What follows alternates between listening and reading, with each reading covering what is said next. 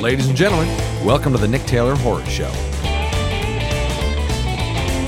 Phil Nobile Jr. is a producer, director, and journalist who was recently appointed to one of the coolest jobs in the world, editor-in-chief of FANGORIA magazine.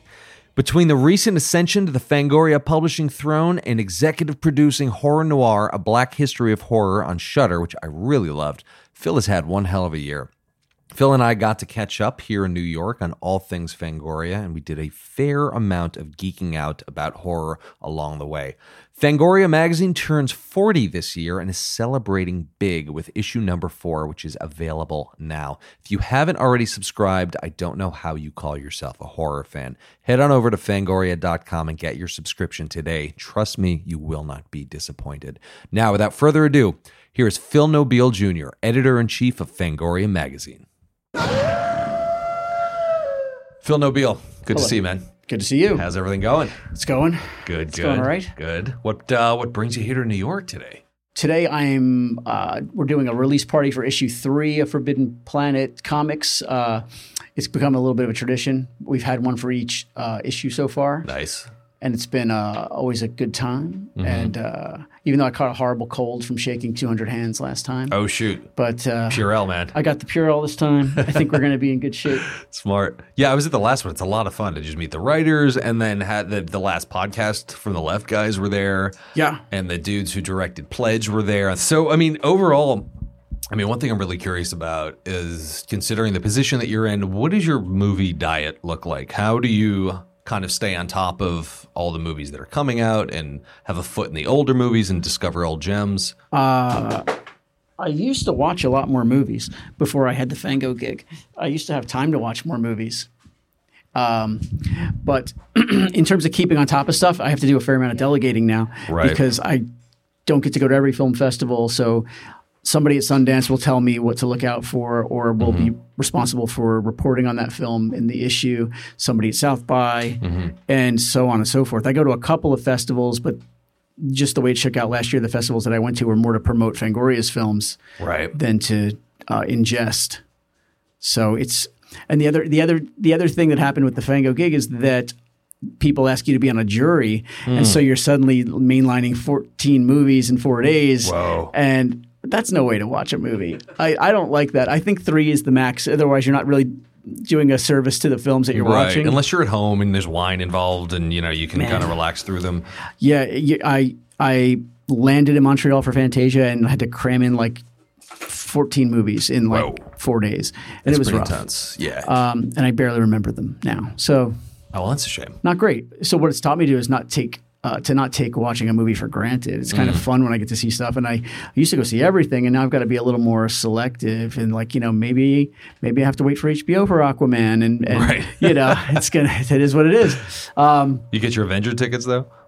I did not. Yeah, me neither. No, I didn't understand the craze for it. I was like, are they only showing it one day? Right. Like I'll get there. I did kind of hose myself by coming to a signing in a comic store on the day the Avengers movie came out. Oh, that's right. So if I go upstairs and don't get spoiled, it's going to be a miracle. But I'm hoping. That's what I'm hoping. Cool. Have you seen anything lately that's particularly blown your mind in the realm of horror? It's we're in this weird is it horror, isn't horror space, and to me horror is an emotion. So that's my yardstick for whether or not something's horror. So there's a movie that I would call a horror film called The Perfection that's hitting Netflix in May. Okay. It is to tell you almost anything, or even to tell you what genres it's riffing on would spoil it, but it takes so many twists and turns. I saw 2 movies this year where I could say I didn't know what was going to happen next, and I couldn't wait to see what was going to happen next. That was one of them.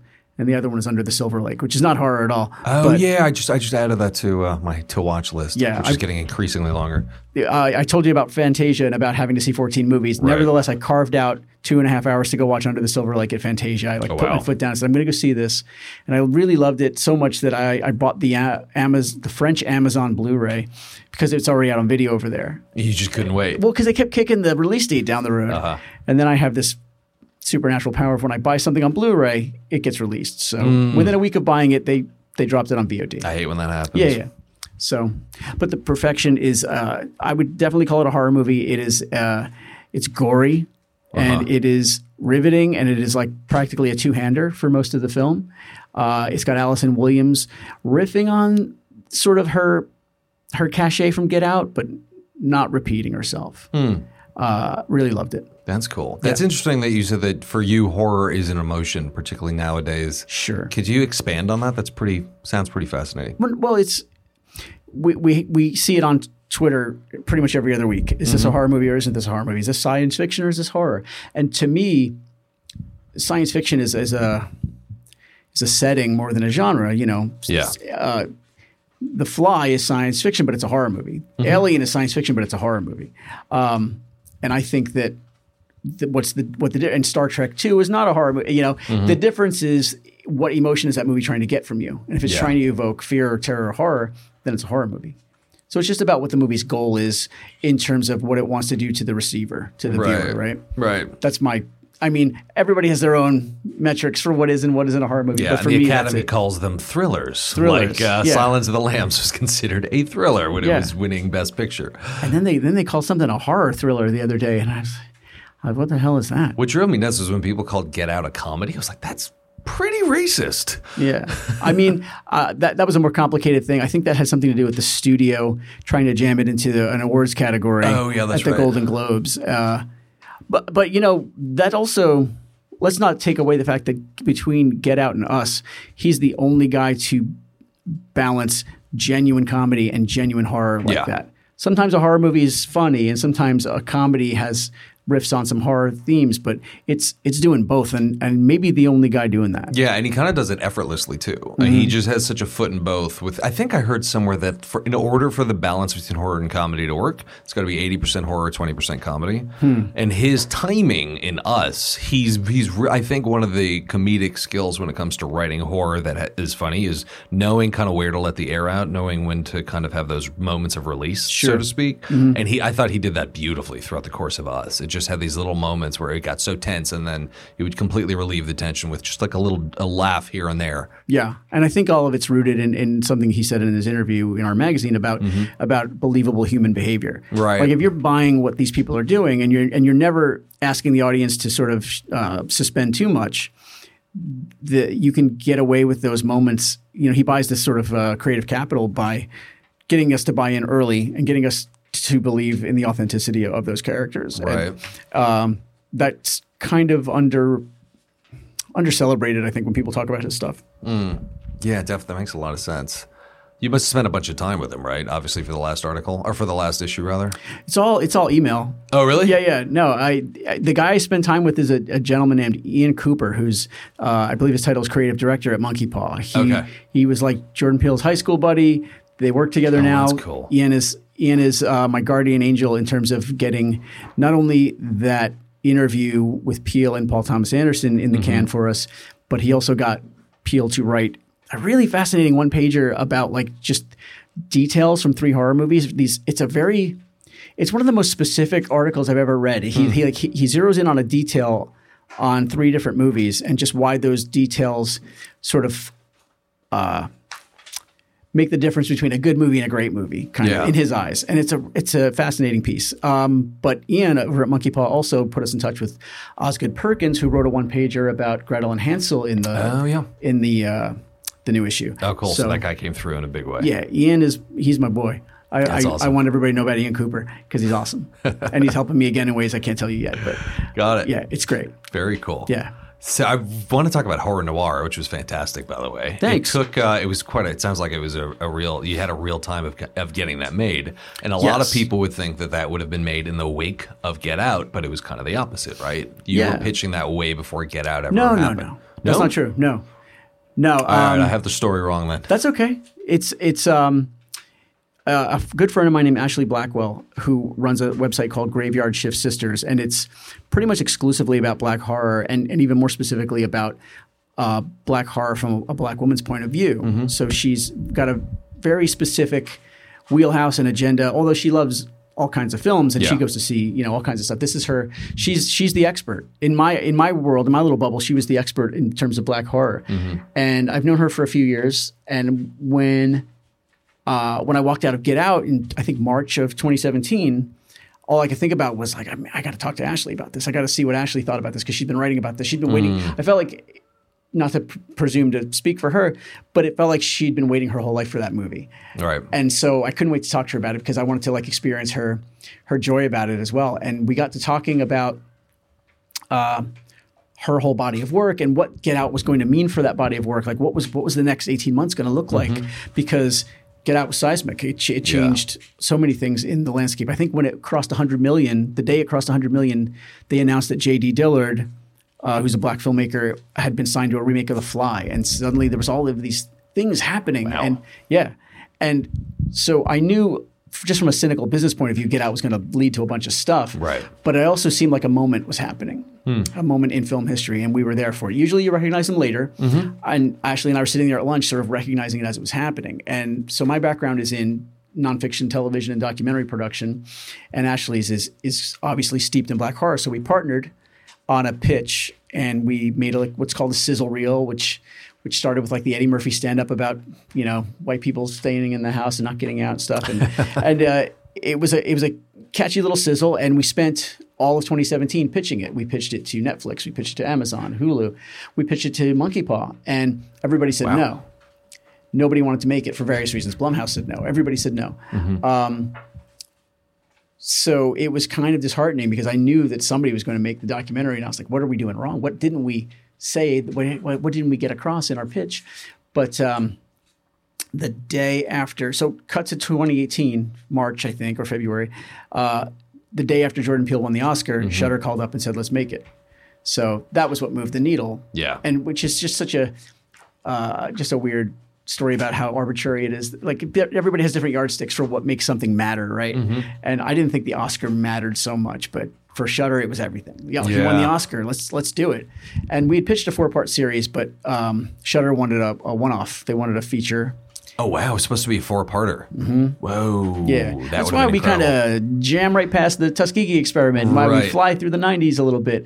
There's a longer story in there.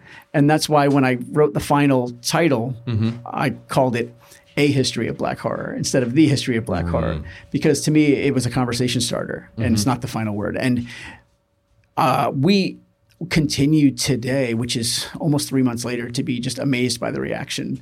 I knew it was going to connect with people. I knew it was a good story, and I knew it wasn't my story to tell. So we assembled a table. You know, I described it as I said a dinner party, and I invited all the right people to the dinner table, and they all told the story. If you've seen the doc, they tell it. They tell it to each other, which is kind of interesting. And I had no idea it was going to connect the way it did, the level it did, and it got Shudder. Talked about it in NPR, at Forbes, and LA Times, and people awesome. And you know, they Shudder timed it for Black History Month, which is fine, but then like 3 weeks into March, Us opened, and then we got like this weird second life from it, and it's still kicking, and it's one of the few things I think that Shudder has made available for sale on iTunes. Oh yeah, I noticed that. So I think it's a much better bargain to subscribe to Shudder, but if you're not going to do that, it's on iTunes for $10. Nice, which is cool. I thought one of my favorite scenes was just parts of it was seeing Kevin Forey and Keith David in a movie theater talking and watching together. I thought that whole device of putting people in a movie theater and just having them talking back and forth was pretty inventive and pretty cool. How did that come about as a storytelling vehicle? That was in like one of the first drafts of the pitch. It was because it was every time we talked to somebody, we talked to somebody about horror, or an African American about horror. It was about somewhere in their reason for loving black horror. It was about seeing themselves on screen, looking at the screen to find themselves. And so we took it literally, and we said, well, let's put them in a theater. Let's show them looking at the screen, looking at themselves, looking for themselves, and then it just became a device.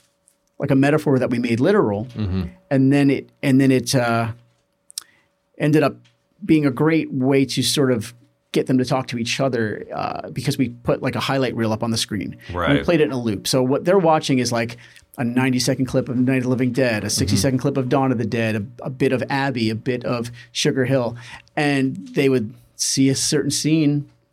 Sometimes they were in the scene, right? Like Ken Forey seeing himself in Dawn of the Dead. But sometimes they would just see a movie that they hadn't saw since they were 12. and they would light up and they would start talking about it and they would share stories. And that would have gotten us one level of engagement, a very anecdotal autobiographical thing. But thank God for, I mean, we had academics, but in terms of the filmmakers and the actors, thank God for Ernest Dickerson. Thank God for Rachel True. And then Ken and Keith. They all knew so much more about the history of Black horror, of cinema, than I anticipated, than I expected, or even deserved. Like it was That's super cool. It was like, we rolled the dice somewhat. We didn't pre-interview anybody really. Yeah. Sometimes those pairings were down to logistics and availability. Who was around to talk with who? We didn't know if they hated each other. It could have gone another way. Yeah. So it was really fortunate that it worked out the way it did. That's great. Yeah. You just put them in a room together. You rolled a couple clips, and then you just let these things unfold. Yeah, it had a very natural quality to it. Yeah. It didn't feel overly kind of.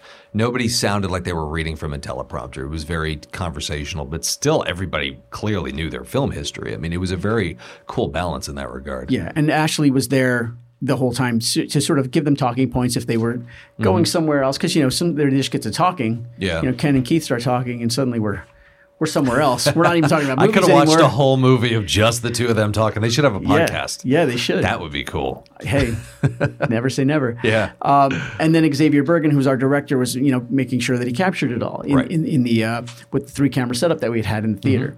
So it was it was faster than we would have liked, because when they said they wanted it in 4 months. Whoa. There's a longer version that I would have liked to have had the time to deliver. Right. But maybe it would have felt like homework if it was a 4-part series. Maybe it would have felt a little more daunting of a thing, as opposed to this 82 thing that people just come out of the viewing experience buzzing about. Yeah. know. It was a pretty easy watch. It just you breezed right through it, but it was still powerful. Yeah. What were some of the most painful things to cut? Was there anything that you really wanted to be in there? I think I would have liked to have spent more time on the 90s. Okay. And it wasn't that we were cut the things. It was that we didn't have material to really flesh it out the way I would have liked. So, for example, Death by Temptation, the logistics just didn't work out, and we couldn't get that director to come to sit with us and talk. So that was a drag. Eve's Bayou, we did not have the time and budget to film in New York, so we missed out on Casey Lemons. That kind of sucked. It wasn't that we had to cut out material so much as that the accelerated schedule meant that we didn't have time to get everything. Yeah. So I gotcha. Yeah. So obviously horror as a category goes up during times of social unrest. What are some of the, obviously thematically, there's a lot of things that are explored in Us. There's a lot of things that are explored in Get Out and some more horror movies. What are some of the kind of potential topics that you think horror movies are going to start to cover, considering where we are socially in America? I don't know. I think people are starting to worry about sustainability, and people are starting to worry about, what kind of world will their kids live in. So I think there's a bleak forecast kind of thing happening right now, and I'm not sure how that'll shake out. I don't know if we're going to get a bunch of Bronx Warriors movies out of it. Right. Like knock on wood, that would be rad. That would be cool. But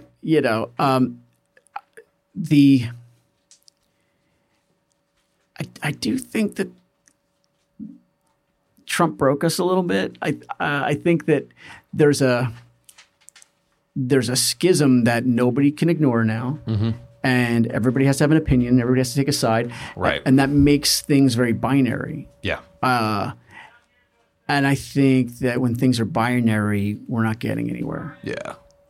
That's about all. Intellectually, that's about all I'm prepared to weigh in on. No, I think that's the most terrifying thing about these times is the internal division that's happening. I feel like we've never been more divided, and I think it's because of that binary sensibility. Yeah. And I think somebody who taps into that as a horror concept, who does it right, that could be huge. Just the internal division that is causing us as a nation to just be distracted by political correctness and all this just nonsense. When there's bigger threats, arguably, outside of the United States. Sure. Yeah. I think that's the most terrifying thing about what's happening. And just in terms of American horror, the idea that we're kind of looking at what sort of Britain looked at after World War II, is where we're like maybe dwindling in terms of like our place on the global stage. And I don't know how that'll shake out exactly either, but yeah, I don't know. I don't know if we'll be worried about horror movies in 10 years. Like, as you say, we might have bigger fish to fry. Yeah, possibly. Yeah, one of the things I love about the magazine is that it has a foot in the spirit of the original in a big way, but it doesn't go out of its way to be tongue-in-cheek. And it is – a lot of the articles are very sophisticated. I mean, it has a level of depth to it that the original ones sort of did, but it feels like it's a whole new level. It's not like overly intellectual or something, but I mean it's the intelligence of the articles is great, and it has a lot of depth to it, but it still does feel like Fangoria. Sure. So I'm wondering how that all came together. Okay. Structurally. To me, the era that I grew up in was the early 80s of Fango. And so the early 80s of Fango, it was not particularly dyed-in-the-wool horror fans writing about it. Right. They were writers. They were talented journalists, and they had a gig writing about horror movies. But it was a gig. And I liked that about it. I liked that these people weren't like incestuous horror fans. I liked that it was just sort of there were voices and there was perspective and there was a little bit of a reverence. Like the early Fangos to me are closer to something like National Lampoon. Yeah, totally. Than say even a Fango from 1994, right? And the magazine obviously evolved because fandom evolved and the culture evolved. And then once you have the internet, suddenly you don't need a magazine for news anymore. And it kind of, I think the magazine struggled with how to maintain those eyeballs. Right. And there was a lot of internal strife that under no fault of the writers or editors of the magazine. And I've gotten to know those people. I've brought some of them back into the fold. Our 40th anniversary issue is going to have writers from as much of the spectrum of the 40 years as I can. Oh, wow. That's awesome. Yeah. And but all of their struggles aside, in 2018, what's a Fangoria supposed to look like? What does it need to look like when you've got Rue Morgue doing such a great job? Right. You've got Diabolique doing a great job and Horror Hound doing an awesome job. You don't want to just be another one, because these guys had kind of picked up the mantle from where Fango had left. So we had to sort of justify our space, I think. Yeah. And the way to do that was to kind of come at it from a little bit of a different angle. And that's sort of what I pitched to Dallas when he talked to me about the gig. He wanted he kept saying the Vanity Fair of horror. Oh, that's awesome. And I'm like, sure. But at the same time, I think it needs to look like a magazine from 1983 from across the room. Right. And I'm sitting there at a printer in Dallas, Texas, showing him a Fango 32 going, it has to look like this from across the room. But then when you get closer, and so we worked on the level of gloss on the cover to try to replicate the way that Fango caught my eye on a newsstand 35 years ago, right? So that was part of it. And the other thing was I did feel like it needed to sort of have a weird balance of legacy and evolution. So when you open it up, you said something about how it feels like retro, but not. Like it's very specifically. You start at the cover and you travel through the table of contents. You travel through that original Monster Invasion logo, and then Tony and Mike's columns. Those are purposefully kind of laid out in a vintage style. Yeah. And the letters column and whatnot. And then as you get in, it gets a little more modern. Right. And then sort of takes you back out through the same door, like on the back page with the classifieds and stuff. So that was all by design. And I like that. And I don't know, maybe after the fourth issue, maybe after a year, we won't do that anymore. We'll move into a different direction. But I wanted people to feel like it was their Fango still. Out of the gate, at least, right? And I think, as you know, that all that unrest that we talked about, I think that's a big part of why Fango was only gone for a year and a half. Was it only a year and a half? Yeah. I don't know. I felt like 3 years. Yeah, I was one of those people who was burned. I got a subscription. I got 2 that year, and one was had It Follows on the cover. Yep. And that was the only one I got that year. That and like something else had like Vampira on the cover. Elvira. Yes, it was. I think it was Elvira. Elvira was the last printed issue. Yeah. There's a couple of digital ones after that. The last 2 never were released, but they were curated, they were written, they were edited, they were numbered. And so if you look at the film strip sidebar of a new Fango, you'll see we do have legacy numbering in there. Oh, that's so cool. I kept it.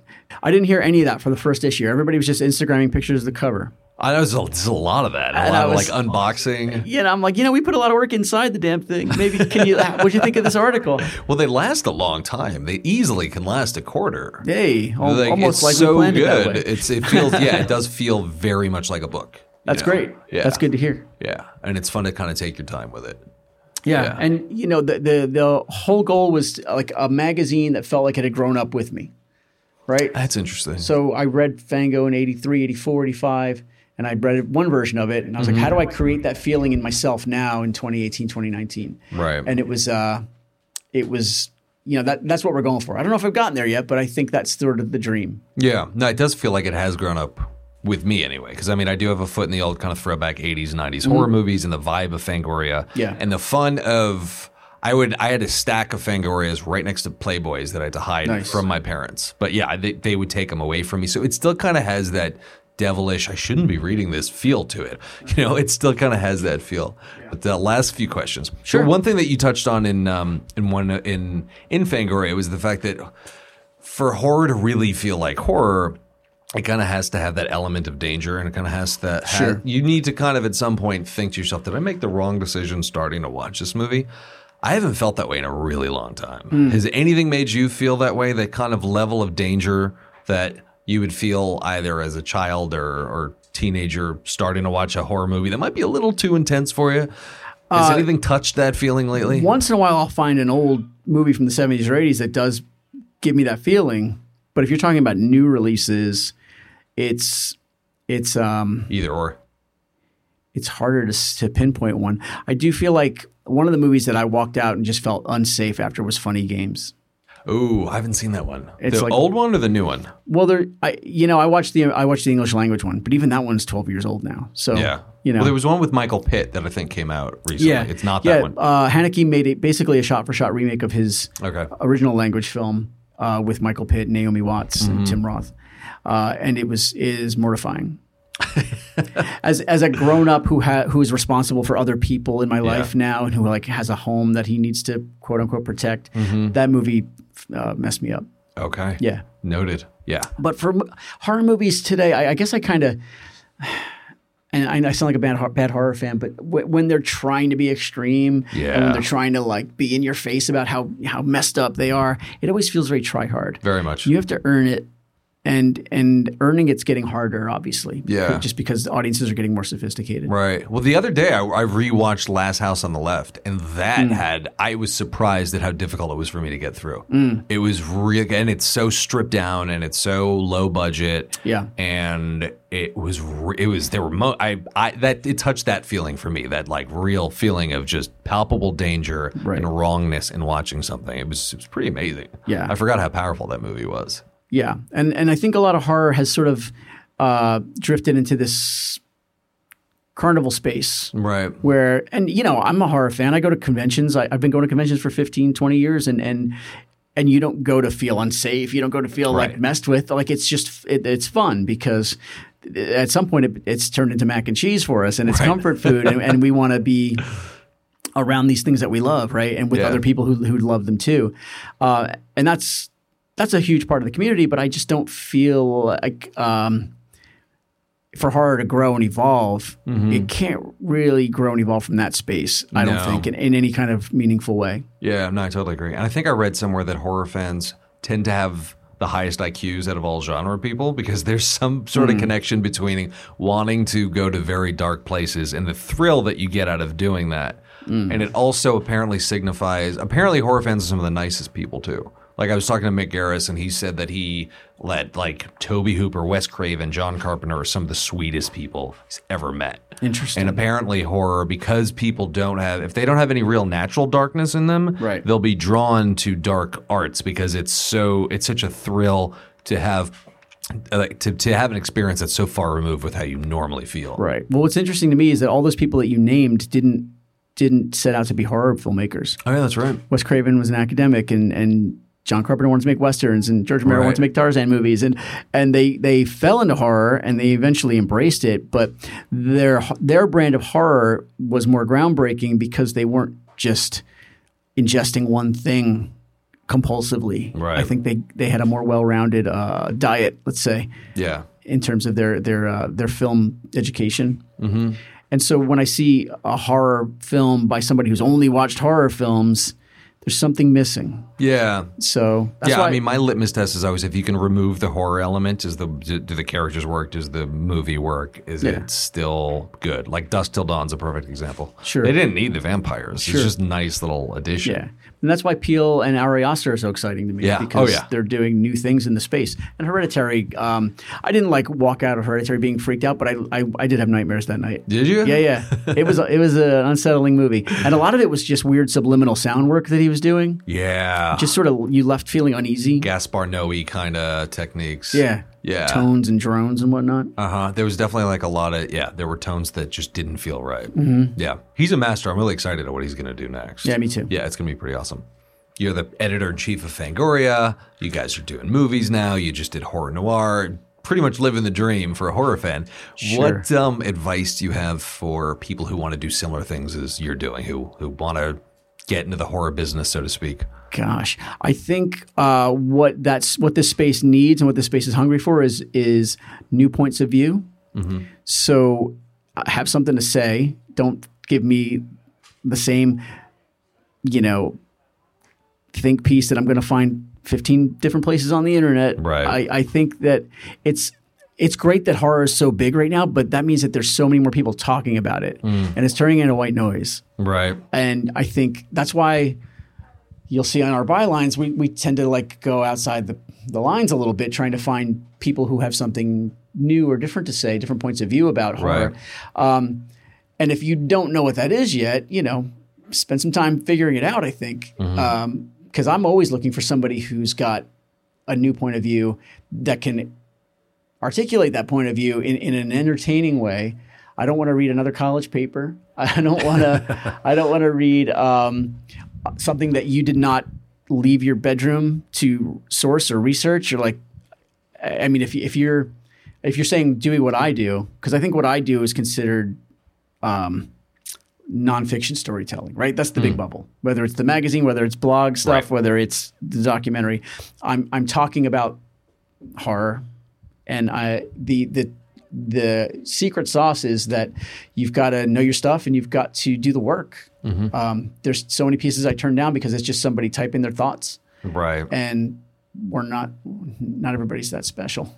I don't mean to sound harsh, but you gotta get in there and mix it up with the world. Gotcha. Great. Last question, and this is just like a rapid fire, this or that. American Werewolf or Howling? American Werewolf. Henenlotter or Yuzna? Henenlotter. Fulci, Bava or Argento? Argento. Misfits or Metallica? Or Iron Maiden? Or none? Or Slayer? Sabbath. Fright Night or Lost Boys? Fright Night. Nice. Awesome. Phil, this was a lot of fun. Thanks for having me. Thank you so much. Awesome. All right. Big thank you to Phil Nobile Jr. for taking the time. If you enjoy horror-related podcasts, be sure to check out everything that's going on at the Fangoria Podcast Network. They are putting out all sorts of great stuff. My personal favorites are Nightmare University with Rebecca McKendry and Postmortem with Mick Garris, which I've been listening to for a long time, and most recently, Casualty Friday with Kane Hodder, Tiffany Shepis, and Felissa Rose. That show is a lot of fun. Anyway, guys, thank you again for listening to the Nick Taylor Horror Show. If you enjoyed this episode, it'd mean the world to me if you shared it with your friends and family on social media. Don't forget to subscribe to the show on Apple Podcasts, Spotify, or wherever you listen. And if you haven't already, definitely do yourself a favor and head on over to fangoria.com and get yourself a subscription. You will not be disappointed. Thanks again, guys.